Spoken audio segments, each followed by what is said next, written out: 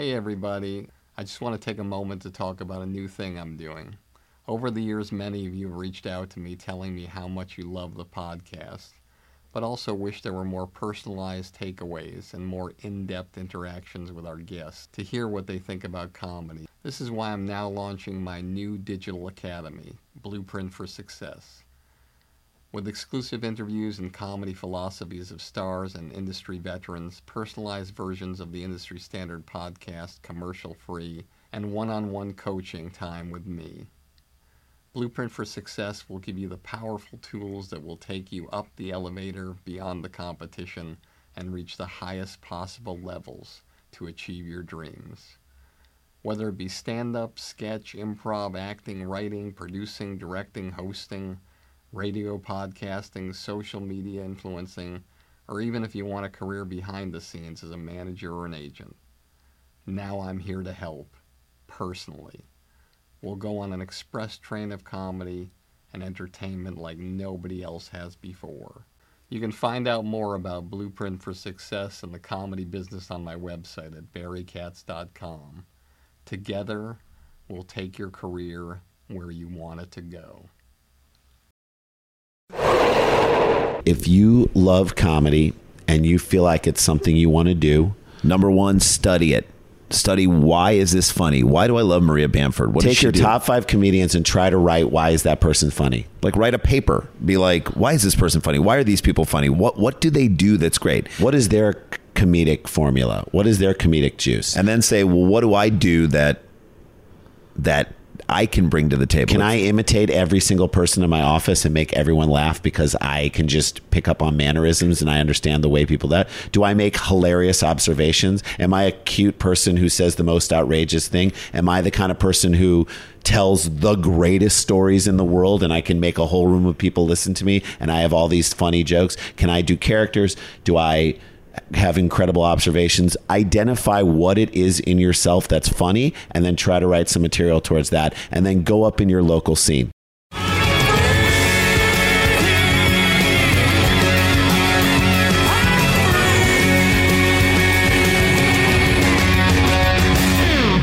Hey everybody, welcome back to another episode of Industry Standard with me, Barry Katz. Hope you're having an amazing week.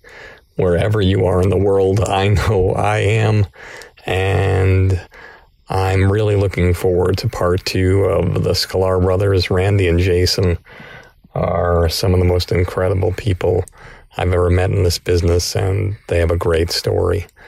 And before we get started, you can reach me if you want to at Barry Katz on Instagram or Twitter, or wherever social media is. Just press follow, and I would be glad to answer any questions you might have, and I'll get back to you as soon as I possibly can. You can also reach me at barrykatz.com, and thank you again for listening to the podcast, subscribing, and passing it on to your friends. It really means a lot. Thank you, thank you, thank you. And when I think about the Sklar brothers, I think about how difficult it is to be a comedy team and make it work and keep it going. There's so many great ones throughout the years, but there's not a lot of them. And almost all of them never lasted and went the distance, all the way back to Dean Martin and Jerry Lewis. And people forget, but in the 50s, these guys were selling out and lines around the block. You couldn't even get into one of their shows. And in my days in New York, I represented this comedy team called Red Johnny and the Round Guy. Tim Regan, who is no longer doing comedy, and John DiMaggio, who's one of the most established and prestigious voiceover artists and actors of my time. They would go in the clubs and they would just kill it all the time. And then when it came to booking film and television roles, it was tougher. John was able to book a lot of television roles, not necessarily Tim. And as a team, they did a huge overall deal at MTV, probably the largest overall deal at MTV that was ever done during the 90s. So the Sklar brothers are an anomaly in a way, because you just don't see people who get along, who gut it out over and over again and keep pumping out great content. One of the things that all of you weren't able to witness was they elected during the Montreal Comedy Festival in Montreal to submit themselves to do the Celebrity Roast Battle. Now, that was going on every night. And the thing about the Celebrity Roast Battle is you think you're going to submit to it and you think you're going to go on and it's going to be fun and it's going to be a great experience. And maybe it is all of those things. But one of the things they don't tell you is how much work it is.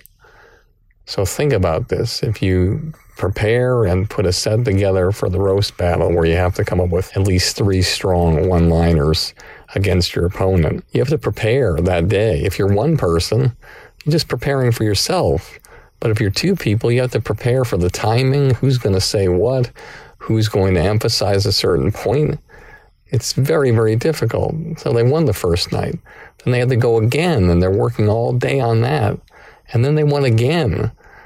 And so the amount of work that they put in, they could easily tank it and say, we're going home, it's fine, we had a fun time. But they didn't. They kept fighting and putting it forward and moving forward, and they got to the very end. They didn't win, but they did extremely well. But not only that, it just showed to me that they weren't known for roasts, but they worked hard and prepared and did something to where the industry up there realized, hey, these guys can do this as well as what they do. And then you just think, okay, well, these guys are stand-ups, but no, they're creators. They created a show called Cheap Seats, a sports show, no less. And that went 77 episodes.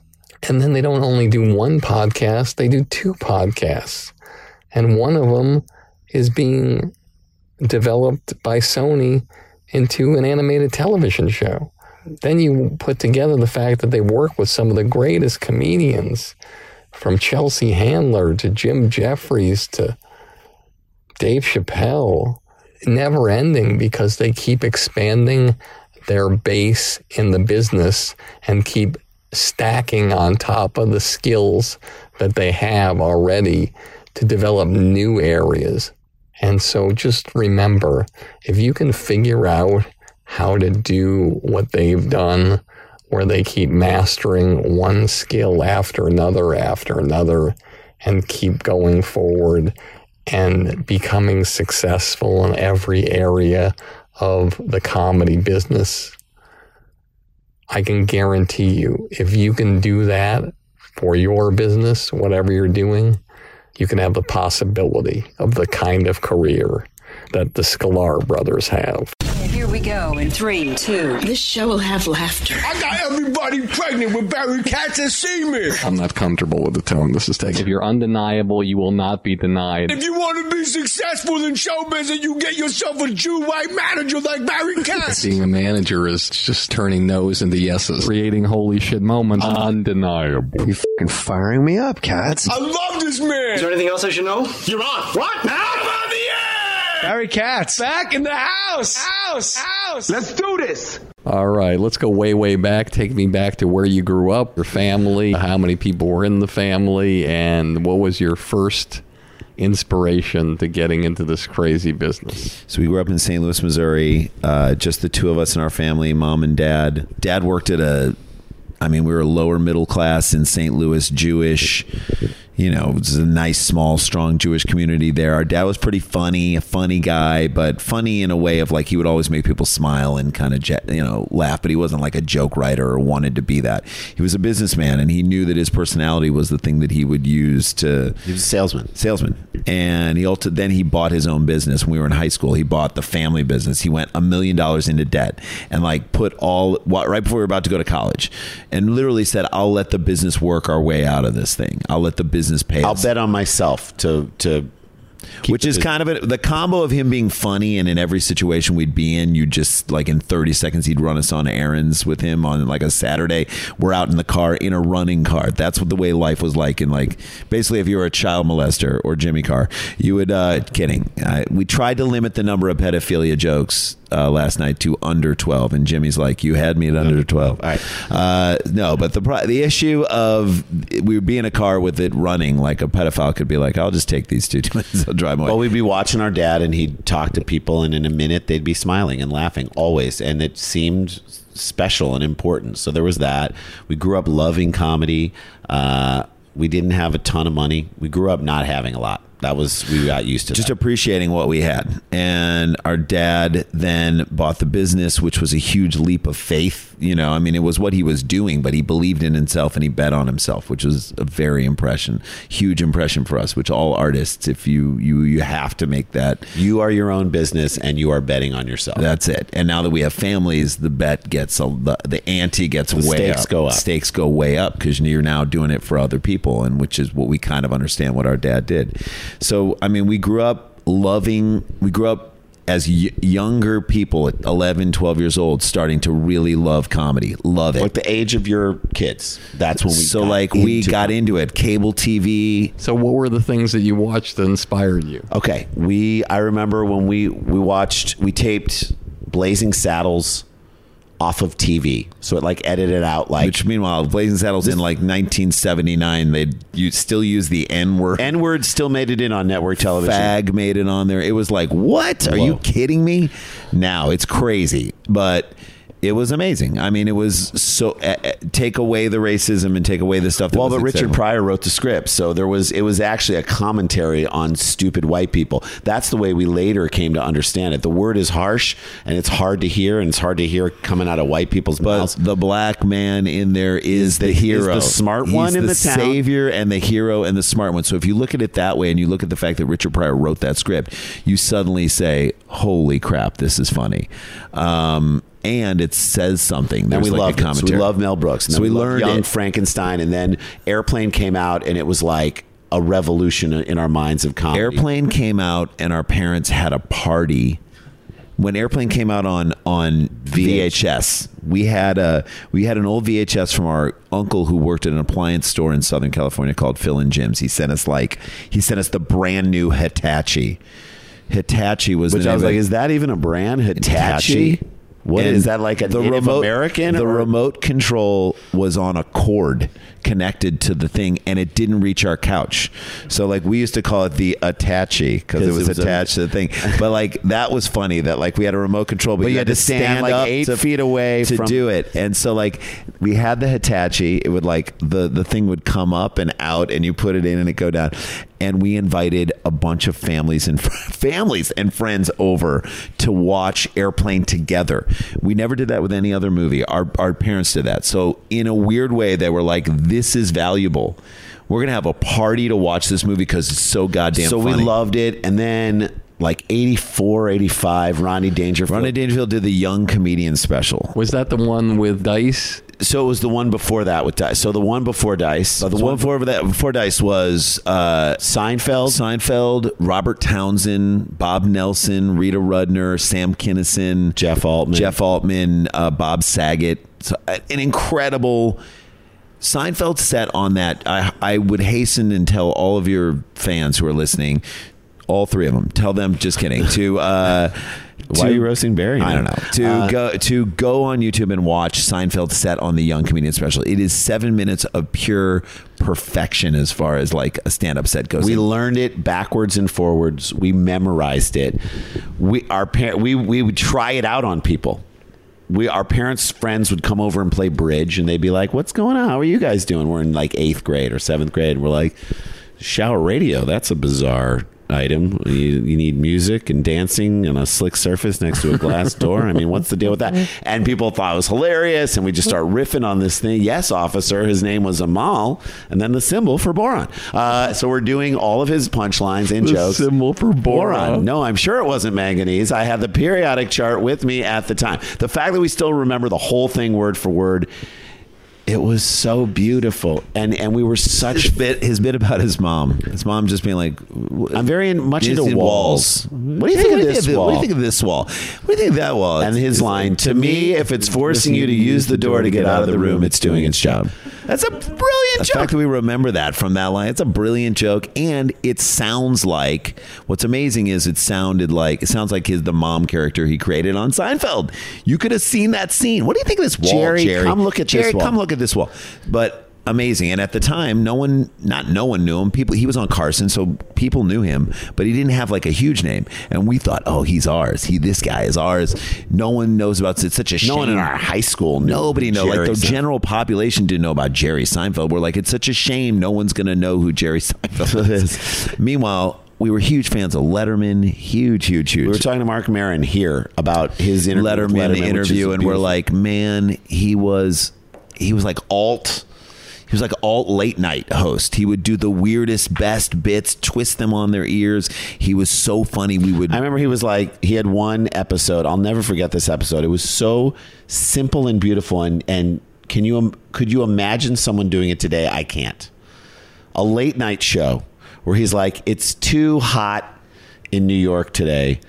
I'm just too hot to come do the show down in the studio. So today we're going to do the show from my office. And he opened the window in his office, and he had Richard Lewis and Terry Garr as a guest, and they came into his office. Sat in his office. And he interviewed them like across the desk, and they dropped stuff out the window, and they did bits and desk pieces all from his office. From inside of his office. It's a brilliant idea, and he was always brilliant like that. And whether it was his idea or his writer's idea, whatever. I mean, it doesn't matter. He condoned that. He pushed the boat on in that direction. He wasn't like, nah, they're not going to get it. He was like, let's go. Keep going in that direction. Or I approve that. Let's continue to go. So whoever drove that ship, I'm assuming it was Letterman, because his idea was kind of to go in that direction. Huge. Richard Lewis during that time. Gary Shandling. We were huge fans of It's Gary Shandling Show. Huge fans of Larry Sanders in the 90s. I mean, all that stuff really got us excited. And then in the late 90s, there was the comedy boom, and there was late 80s. There were comedy boom, and there was comedy on every channel. And so we would start to know.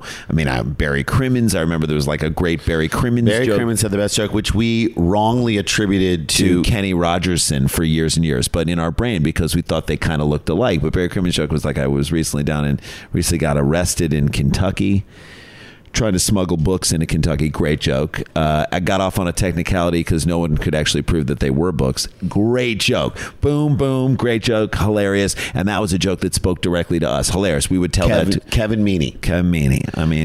May he rest in peace. Hey everybody. I hope you're enjoying this episode as much as I am. If you made it this far and you haven't fallen asleep yet, then you must be the type of person who's serious about having a career in the comedy business. That's why I'm offering you my Blueprint for Success, a one-of-a-kind all-access pass into my knowledge and experience after over 40 years of working with the best of the best in this crazy entertainment industry. I'll tell you all the stories, all the philosophies, give you all the great special guests, and even give you one-on-one private consultations to help you expand, enhance, and skyrocket your comedy career. Just go to barrykatz.com and click on Blueprint for Success to learn more about my groundbreaking digital academy that I've created just for you. With it, we can take your career so far that one day, instead of listening to this podcast, you'll be interviewed on it. And so you guys, the heavy Boston influence, because you were there for how long, though?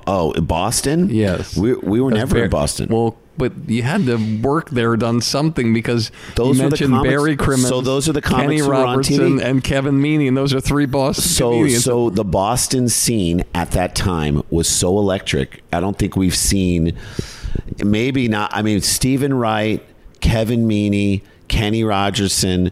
But then it was Richard Lewis, it was Barry Crimmins, it was Gary Shandling. Like, these Ellen DeGeneres, her stand-up, we were huge fans of hers.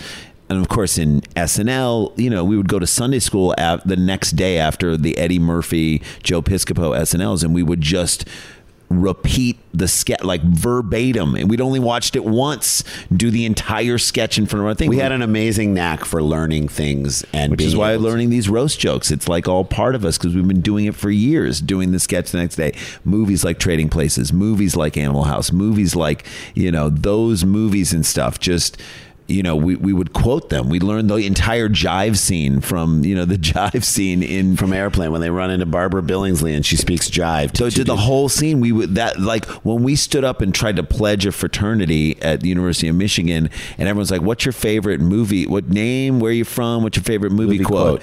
We stood up and everyone's like, you looking at me like people are trying to do like one line from a movie. Randy and I get up and we do the entire jive scene from Airplane between the two guys, even the small talk scene.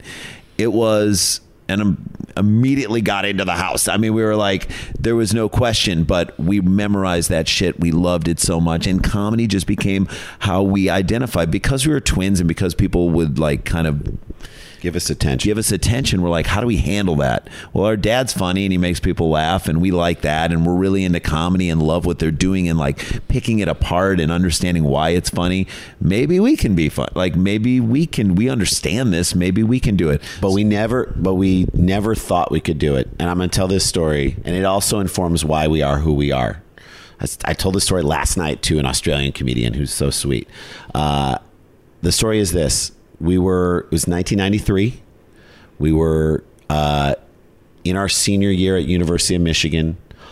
We applied to law schools, got accepted to law schools. We were good law schools. Two separate law schools. I got into George Washington. Jay got into Emory. Those are like top 25 law schools from the University of Michigan. Ready to go. We were back in St. Louis for New Year's. And we were looking in the paper to see who was performing comedy on New Year's because we wanted to go see comedy. This is the time where St. Louis had 3 comedy clubs. St. Louis had 3 comedy clubs. That's the comedy boom, all right? There was a Catch a Rising Star downtown in Union Station in St. Louis who was coming on New Year's Eve, but Andy Kindler. Andy Kindler, our favorite comedian, hands down our favorite comedian. I loved everything he did. I love that he ended his MTV half-hour comedy hour with like he was something about the Jews. He's like, what was it? Do you believe it was such an abrasive ending that was so funny. Like he was talking about televangelists. And he's like, televangelists get on TV. It's like, Jews, we're doctors and lawyers. We work for our money. It's you Christians who are televangelists got to get on TV and beg for money. I'm Andy Kindler. I'll see you good night. It was so funny. We loved it. We loved everything he was doing. He was obviously one of the first comedians ever to tell a joke and then dissect what he just did. He was so original and great. We saw him that he was coming and we went down to go see him at Catch a Rising Star on New Year's Eve. The crowd was not his crowd. They were not smart. They were not comedy savvy. They were people who wanted to get drunk on New Year's Eve and be told a bunch of dick jokes. Andy is not that. So Andy goes into his act and he's being Andy and he's hilarious and we're there. We're laughing so hard. It's a table of our, and there are people there who are loving him and getting into it. But there's also a contingent of people who did not know who he was, did not want this brand of comedy, were St. Louis old school racists and were like, get this Jew out of here. There was that feeling like big time throughout his set. Some people got up and left. Some people started heckling him. It became a shit show. Show ends. Andy's kind of on the side of the stage. We come up to him and we're like, oh my God, you were so funny. That was the best show we've ever seen. You were amazing. I'm like, who expects that after that show? It's like now that we've been on the road, we've had shows like that. You have a bad show and it's like, you don't expect anyone to come up to you and say, that was great. We're like, can we please book you at University of Michigan? There's no way he thought he'd get work off of that show. But he's like, it's called Tom Ingenio at Omnipop, which I'm sure you know. So we're like, so here we are, these like college seniors. We call his office and we get him booked, get him a couple of grand to come, like, which by the way, in 93, a couple grand is like $300,000 today. No, but it was good money for someone who wasn't like coming off of a TV show or something like that. He had credits and he had the credits, but it was clearly our call to make this happen. And we're like, empty the budget. He'll be our last guest of the year. It was in the spring. We brought him out. we got 250, 300 people to come see it. We fought hard to make sure people you guys don't understand. This guy's amazing. Come on. And they did, and they came and loved it. It was a great night, and we opened for him. And we said, just watch our set and tell us what you think about it. Just tell us what you think about it. We took him out afterwards for pancakes at midnight. Silverman's Pancakes. And he in Ann Arbor, and we said, please tell us what you think about it. He said, you guys are really funny to hang out with. You guys are funny in life. You're really funny. If you should go to a coast and get into a comedy scene, either New York or LA. He's like, LA. I think you're going to have to get rid of all your material. You're going to have to lose all your material. But if you get to a scene where, New York or LA, where there's really good people who are pushing you to write stuff, I guarantee you guys will be on TV by the age of 25. That was all we needed. Because he didn't blow smoke up our ass. He was real. He's like, you got to lose your material. But you guys are funny. There's something really interesting. We dropped him off at his hotel, drove home, called our parents. We're like, Andy Kindler says we don't have to go to law school. We're like, we're not going to law school.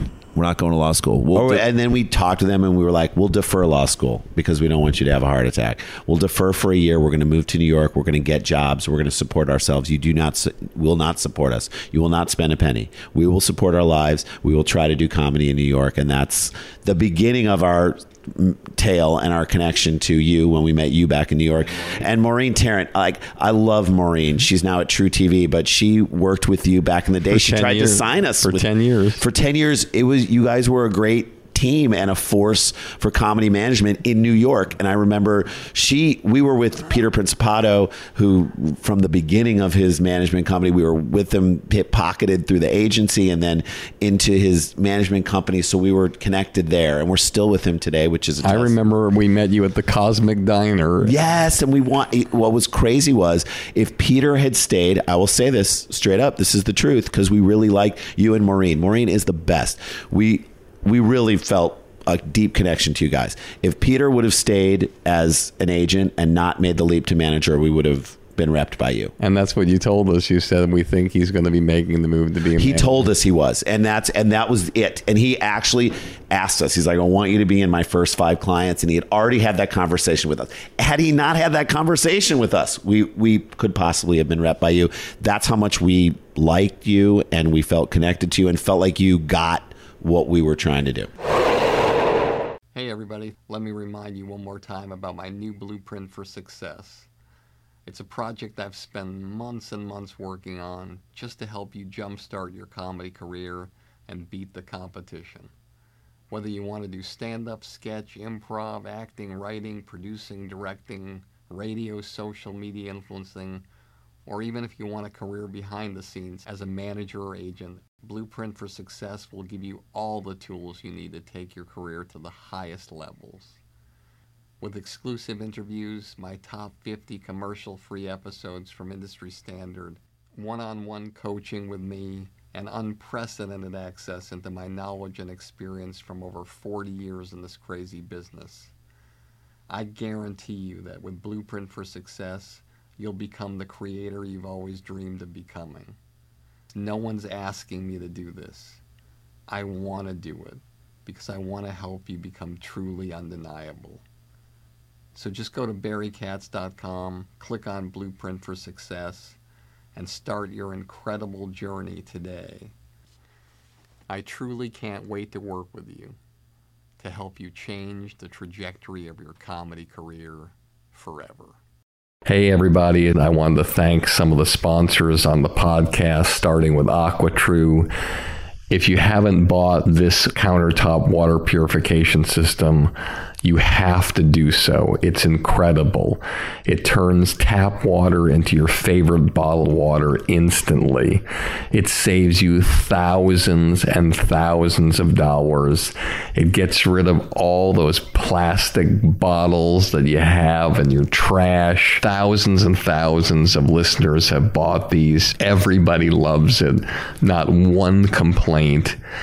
It's incredible. I haven't bought a bottle of water in years since I got this, and you won't either. And if you go right now to industrystandardwater.com and type in the promo code Barry, you'll immediately get $100 discount. $100 discount, and start enjoying the best and most cost-effective water you've ever had. I guarantee it. Lastly, the Air Doctor. I don't know what the air inside your house is like, but the air inside my house, it feels heavy at times before I got this product. And now it got rid of all the bad air in my house, the dust, the pet hair, the pollen. It just gets rid of all the contaminants circulating through your home. And for me, when I got this product, it was amazing the difference that I found in the air in my house. And it's normally $600, and you can check Amazon right now and you'll see. But for all of you listening today, I can offer you $300 off.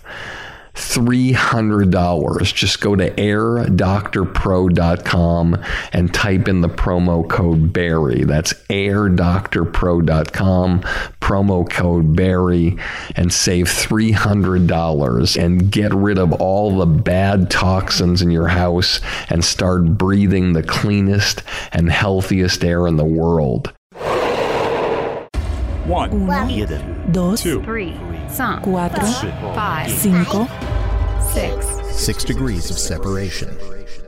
6 degrees of separation. I'm going to mention some names. Okay. Tell me what comes to mind. Chelsea Handler. Chelsea Handler, we did her show a ton.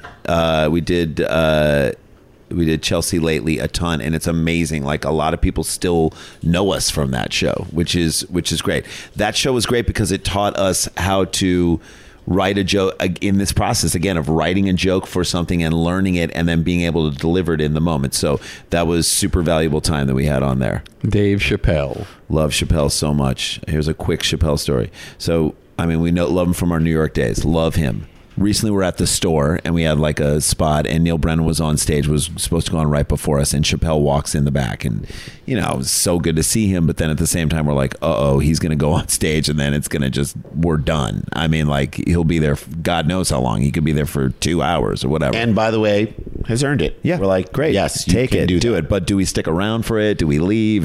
There's people behind us. We don't want to. So Brennan's about to get off. He's got the blue light. The star is shining above the piano thing. The piano player's up there, and all of a sudden, Chappelle goes on stage, and we're like, fuck. So he goes on stage, and the two of them, Chappelle does like incredibly connected new material that's off the top of his head. He's amazing. Crowd is going nuts. More people are pouring in. This is like the moment of people's lives that they're going to talk about for years. It's like a fire hazard, and we're next, and we're like, man, I don't even know. I don't know. Like, I just don't even know if we're out in the hallway having like an existential conversation. And being like, do we leave? Ian Edwards is right after us. He's like, man, if you motherfuckers leave, I'm leaving. And we were like, look, it is such an honor to get a spot at the Comedy Store. We don't want to disrespect it, especially now. It's like the best place ever to, We got the spot, so we're like, let's see when he's going to get off. If he gets off in like 30 minutes, because sometimes he does that, maybe he'll go in the other room and do a bunch, then great. That's fine. It is what it is. So still going to be hard. Still going to be hard to follow. It's Dave Chappelle. That's a challenge. We should be able to. And Neil's still on stage. And they just talk, and they're being so funny. Then it becomes like a podcast. They're just like asking each other questions. 30 minutes becomes 45 minutes, becomes an hour. Minute becomes an hour and 15 becomes so an now hour it's and 30. Hour 30. It's like 5 minutes before midnight. We're like, we gotta leave. This is ridiculous. What are we gonna walk up to? Everyone's gonna walk out. There's no way. He could be up there for another hour. Like, forget it. So we go to the front to tell the doorman, listen, I don't want to screw the people behind us. This is ridiculous. We're gonna do everyone behind us a favor. We're gonna leave. We're gonna leave. And we love our spots here, but this is ridiculous. And right as Jade started to walk out and we were leaving, he's like, all right, that's it. Let's bring up the next. Who's next? So Neil's like, who's next?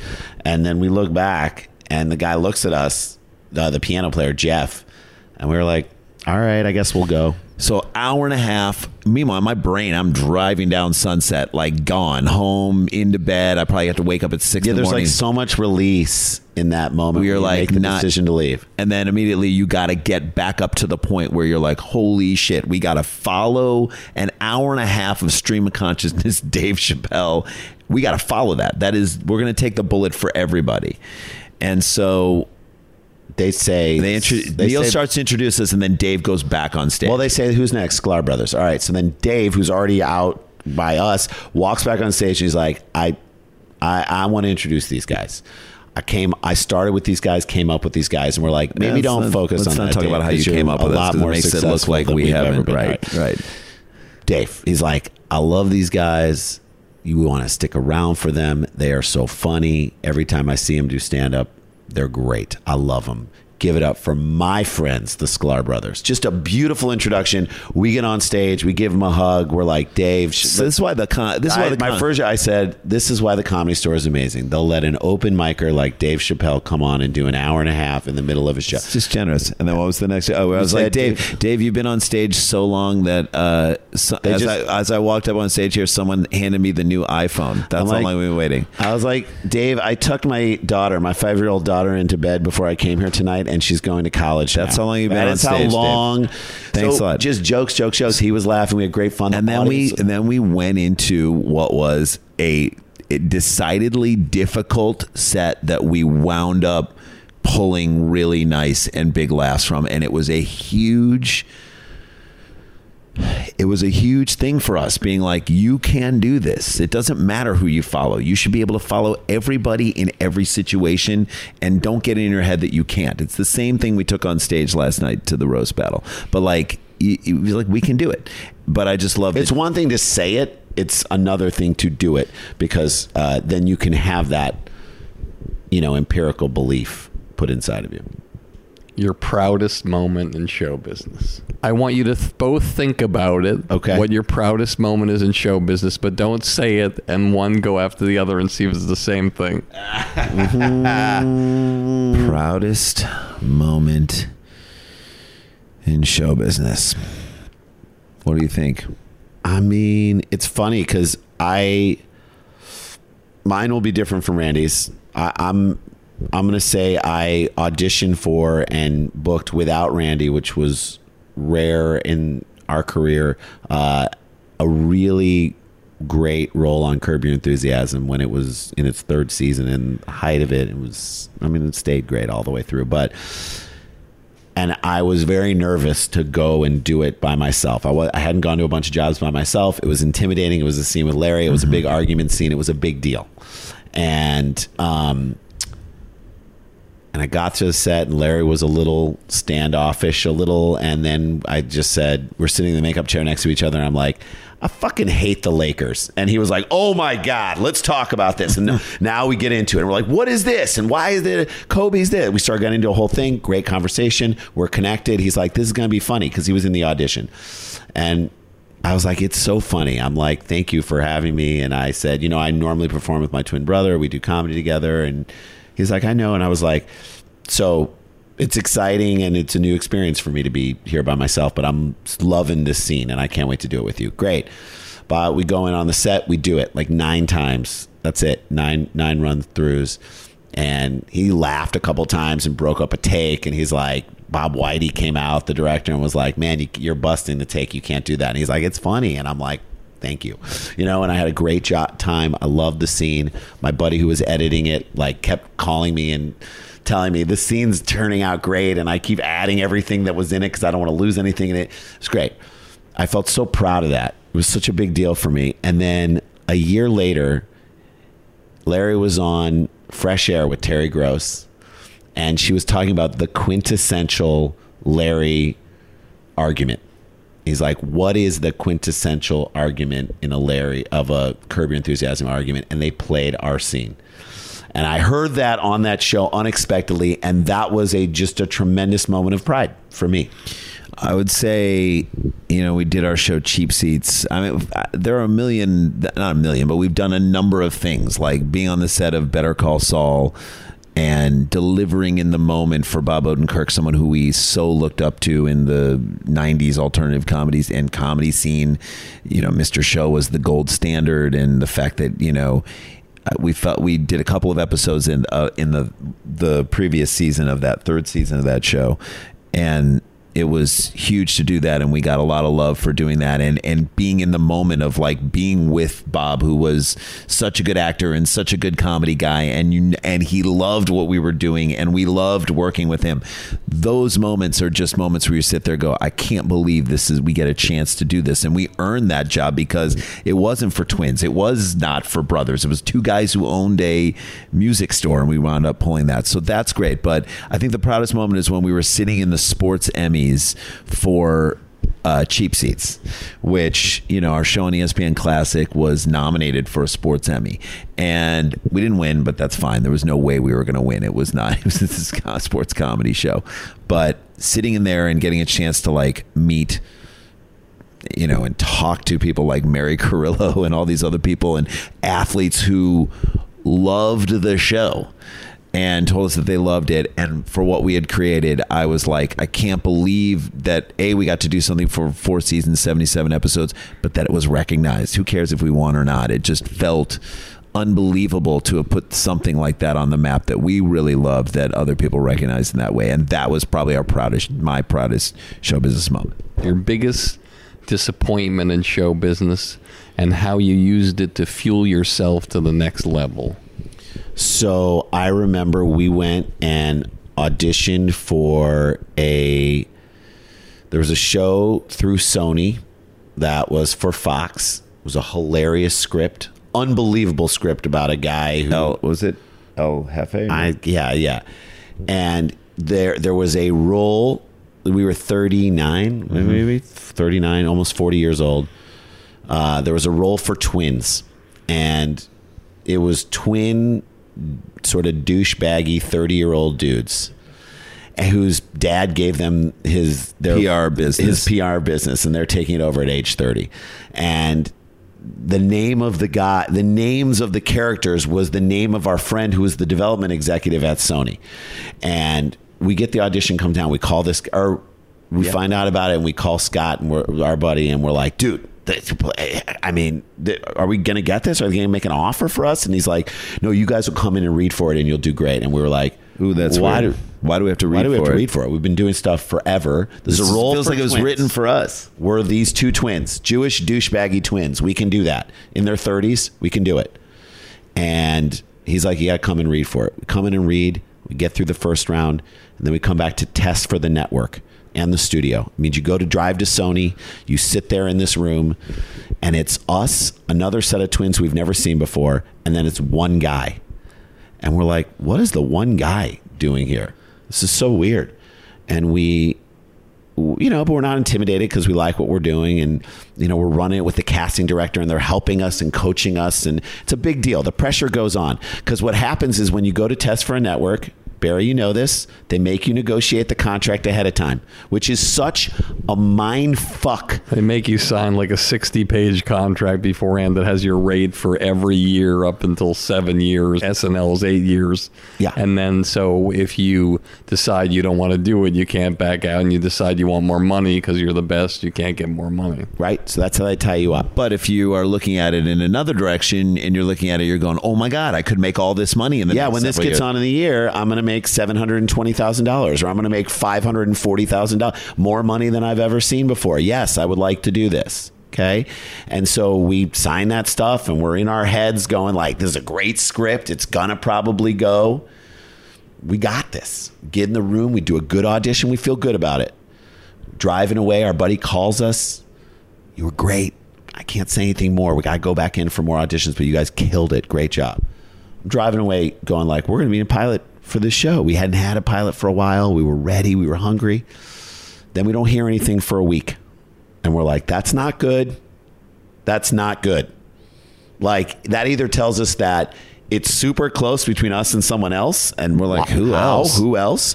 or we didn't get it and they're just not calling us anymore. What we found out was that they wanted the singular guy to do it, And they had shot a thing with him where they've split screened him. They were really big. The director really wanted to do this split screen technology. That's and they what made this one guy, both brothers. and that hurt us in such a deep way because we're like, oh, we're never going to get work again. They'll just hire one actor and split screen it. This is and we lost the job to this guy. This is the end of our careers. Like, it was so devastating. gut punch because we thought we were going to get it, we didn't get it, and they gave it to this singular guy. Meanwhile, the pilot didn't go. That's just fine. But like, it hurt us. But it motivated us to several months later, we got onto a show that David Cohan, who created Will and Grace, we were on Partners, and we did 6 episodes of that show, and that shit was on the air. So we were able to get on and be a part of something. But I will say that our manager helped us through that. Joel Zadak was great in that way. He was like, we were like, this is the end. And we had no, it's so crazy when you're not lighting it up and working left and right, you just don't want to come in and complain to your management or to your reps and be like, we're done. Like, that's not the energy you want to exude.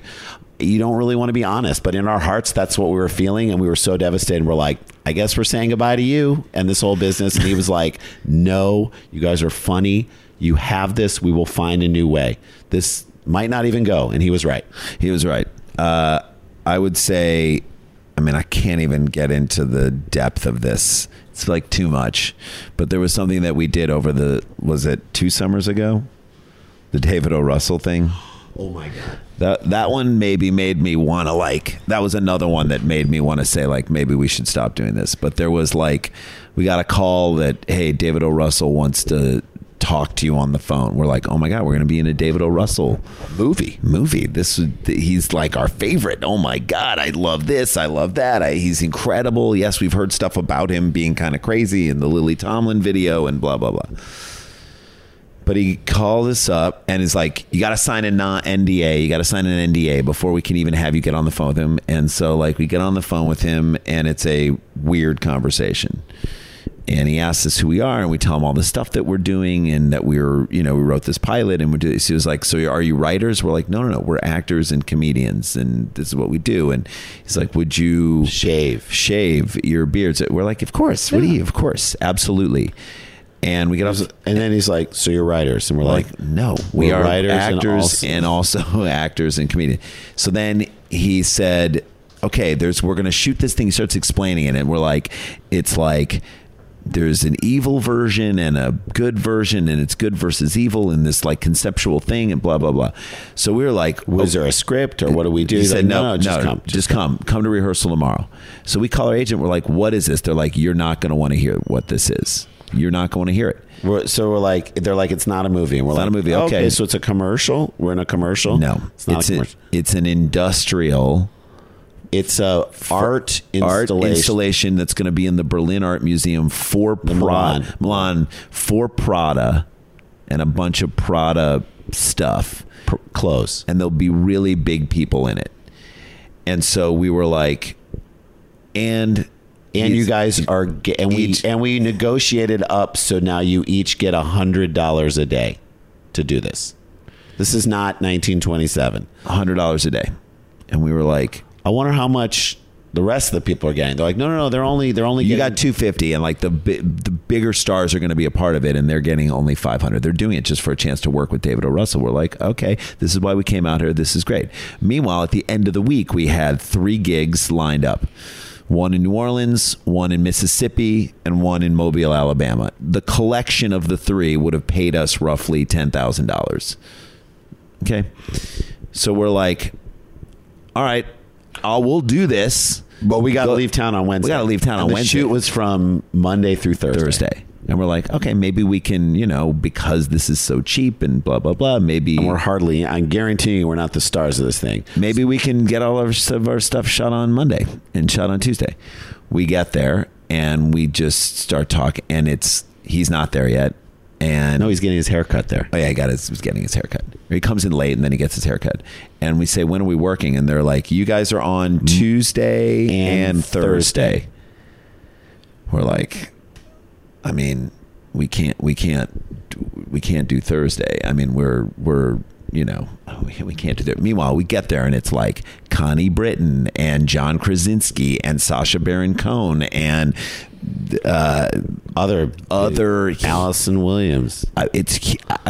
Huge people, and we're hanging out with them and having a good time. And Allison Williams is like, I love you guys, and John Krasinski is really is cool. And I mean, people are being amazing. They're just incredible.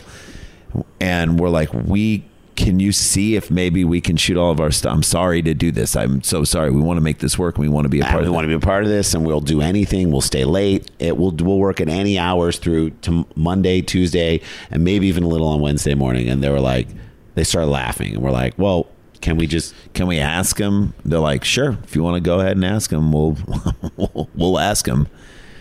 So they went and asked him if that was it, and if we could do the thing. And the guy like almost walked in, almost like he was going through a revolving door. He was like the most grizzled AD ever. This guy, he was a great dude. He just walked in, and then 1 second later walked out. Just was like, you guys are fired. You guys are done. You guys are fired. And we were like, we've never been fired off a job ever in our entire career since 1996 of working, 95 working. Fired. Get out of here. Never fired. Get out. And we were like, hold on a second. We started to freak out because I'm like sweating. I'm like, because we're like, this is what we came to LA to do, was to be in. This isn't a movie. This is a dumb industrial, but to work with people. And like the hope was maybe we'll be funny enough or cool enough, or these people like us enough that show something. And by the way, I also 100% see it from their side too.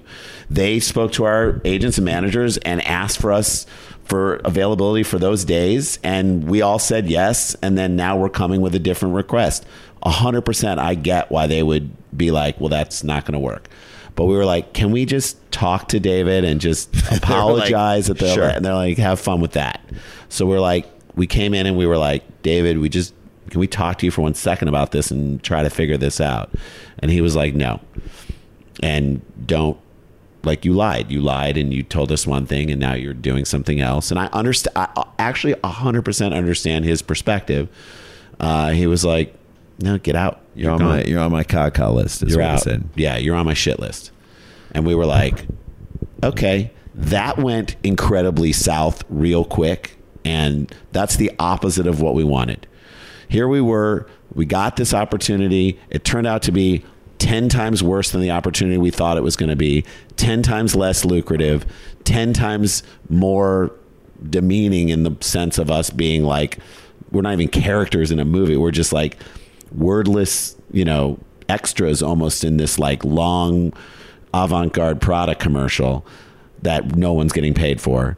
And we just got fired from that and got on this amazing filmmaker's shit list. And it was like, and we drove home, and Randy and I were like, so we had just talked to our families and said we were going to be gone. It was like a fighting rehearsal on a Sunday for stage fighting and some of the choreography. Drive home, and we called our agent, who was not available because he was taking his dog to like be put to sleep. So he was in his own horrible hell. And we're like, man, I think we screwed up pretty bad, and this is what happened. And he explained it. He's like, well, can you make it work at the end of the week? We called our booking agent. We're like, what would it do to like move these shows to like the fall? Is that possible week of? He's like, I'll look into it. He found out. He's like, yeah, if you do it again in the future, they won't give you the guarantee that they thought. So you're going to lose like probably half the money, lose like $5,000. And then, I mean, you can make some of it back up in sales, but you probably won't make it up in sales. So just say goodbye to $5,000. And we can probably, and then, so we call back the guy and we're like, our agent, can we get back on that shoot? Because we felt so bad. We did feel like we had sort of not been 100% honest with them based on what they're asking. And he's like, I'll see. Calls us back and they're like, David's really upset, but he's willing to let your transgression slide and we'll have you back, which essentially means we don't want to go through a casting of more twins. We'll take you back because it's easier for our production. So we came back, did the shoot. We were not spoken to. We were not addressed. We were treated so poorly throughout the whole shoot. Not by the other people, but by the director. And we were made to feel way less than the whole time. and we were held for hours. Our last shot would be at 4:00, and like our wives are like, "Are you picking up the kids from this thing?" And we're like, "Yeah, I think we're done." They said we were done. We were made to wait there until 8:00 at night, 4 hours of sitting in a trailer, not getting called to the set, and then us constantly asking, "Hey, we have to pick up our kids. We got to go record this podcast with Michael Ian Black. He's in town. That's our only chance to get you guys. We're not hearing anything. We're not hearing anything. We're not hearing anything. 9:00, you guys can go home." 5 hours sitting in your trailer. People mad. Our family's mad at us for being gone. We made $100 a day each. We see the final product. We're in it for like 3 seconds, 4 seconds, 5 seconds. We're in it a little bit more than that, but like, and we are treated like lower than extras in the thing. And in that moment, we were like, well, this is where we are. This is our position in this industry. We didn't have enough power to say no and walk away. We came back to a situation that made us feel less than again. And we then were in a difficult situation and treated poorly and just accepted it. It took us a long time to get over that. It took us a long time to get over that because it's where you want to be. It's with who you want to be with. And then we felt like the industry put us in the place where we were. And it was hard to get out of that. It was like PTSD of some sort, career-wise. What advice do you have for the young comic or young twins growing up in a area that's not necessarily the best situation for what you want to do? And how do you get forward and navigate and get to the place where you are today to have the most amazing career that you're having? What would you tell an artist? I would say if you love comedy and you feel like it's something you want to do, number one, study it.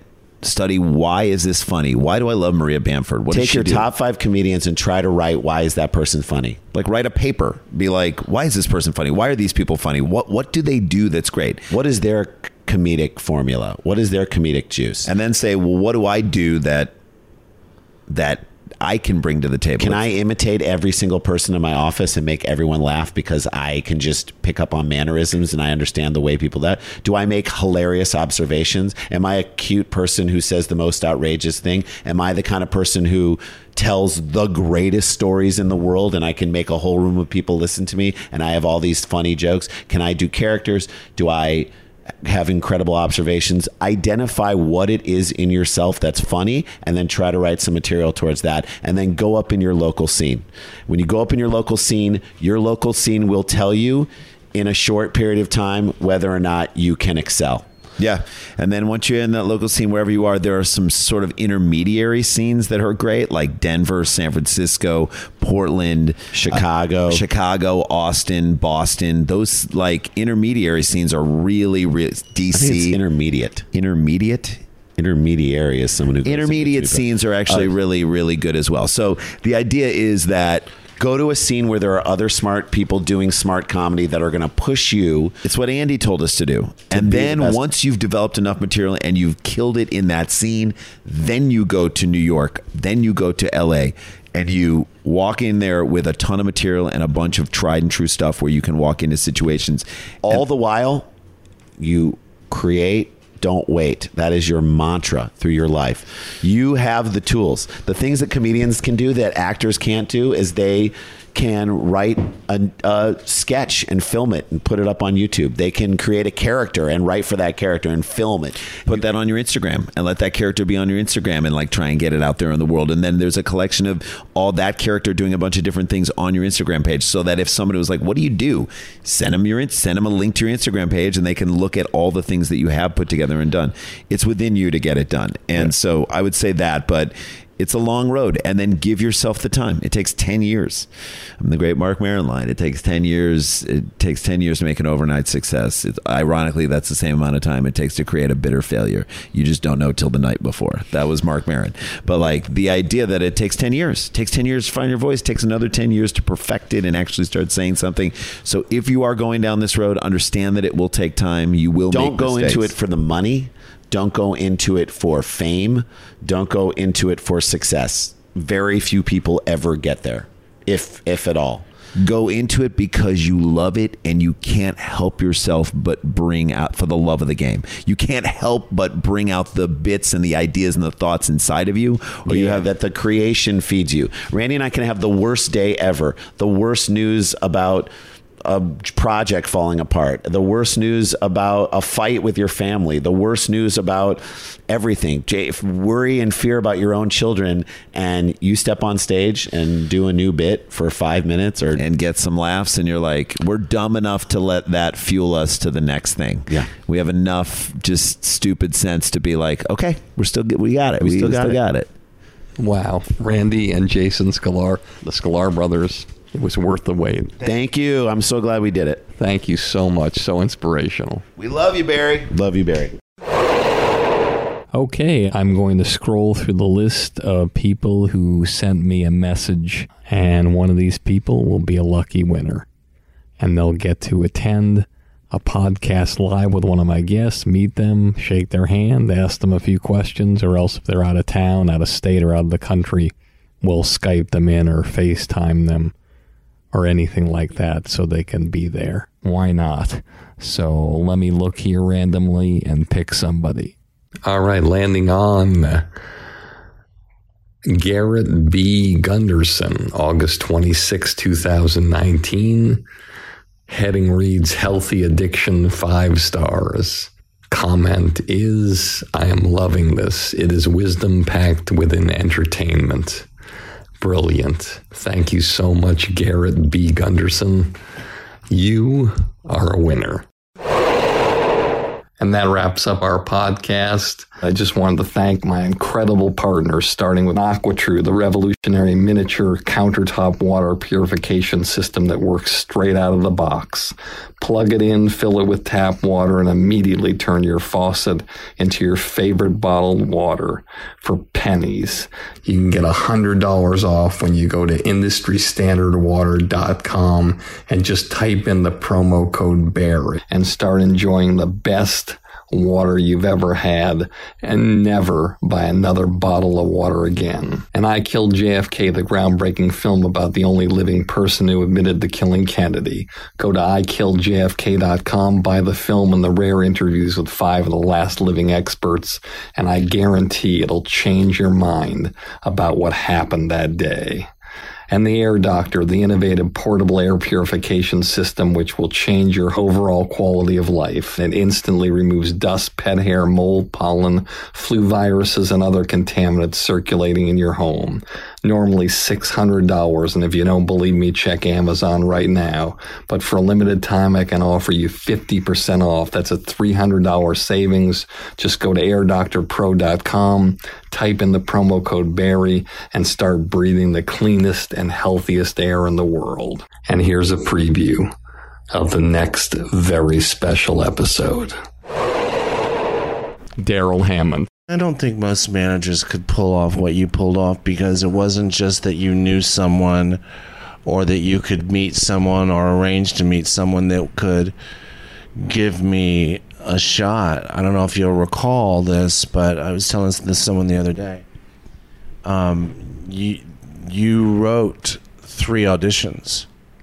You wrote them for Lauren, because Lauren had me in the studio twice, once after oral surgery, which you adjusted the audition somehow to accommodate, and then one time at the Comedy Strip. So getting me in there was like a special ops thing. I mean, I don't know that the best managers in the world could do that. As always, this has been Industry Standard with me, Barry Katz. And if you like the show, tell all your friends. And if you don't like the show, tell all your friends. You get all the money, drive that fancy car.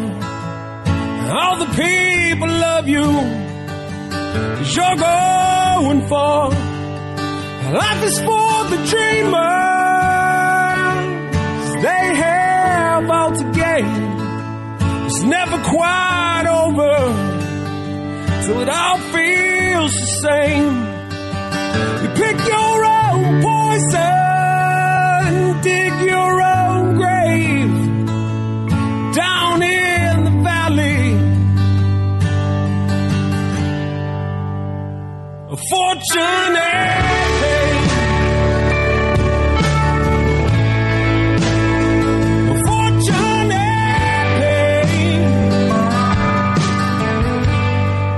Thank you for listening to Industry Standard with Barry Katz. If you'd like more info on our schedule of new episodes or how to reach Barry through Twitter, Facebook, or email, go to barrykatz.com. Before you leave, please take a moment to subscribe to our podcast, leave a comment, and rate it, even if you think it blows. Thank you for your support, and have a great day.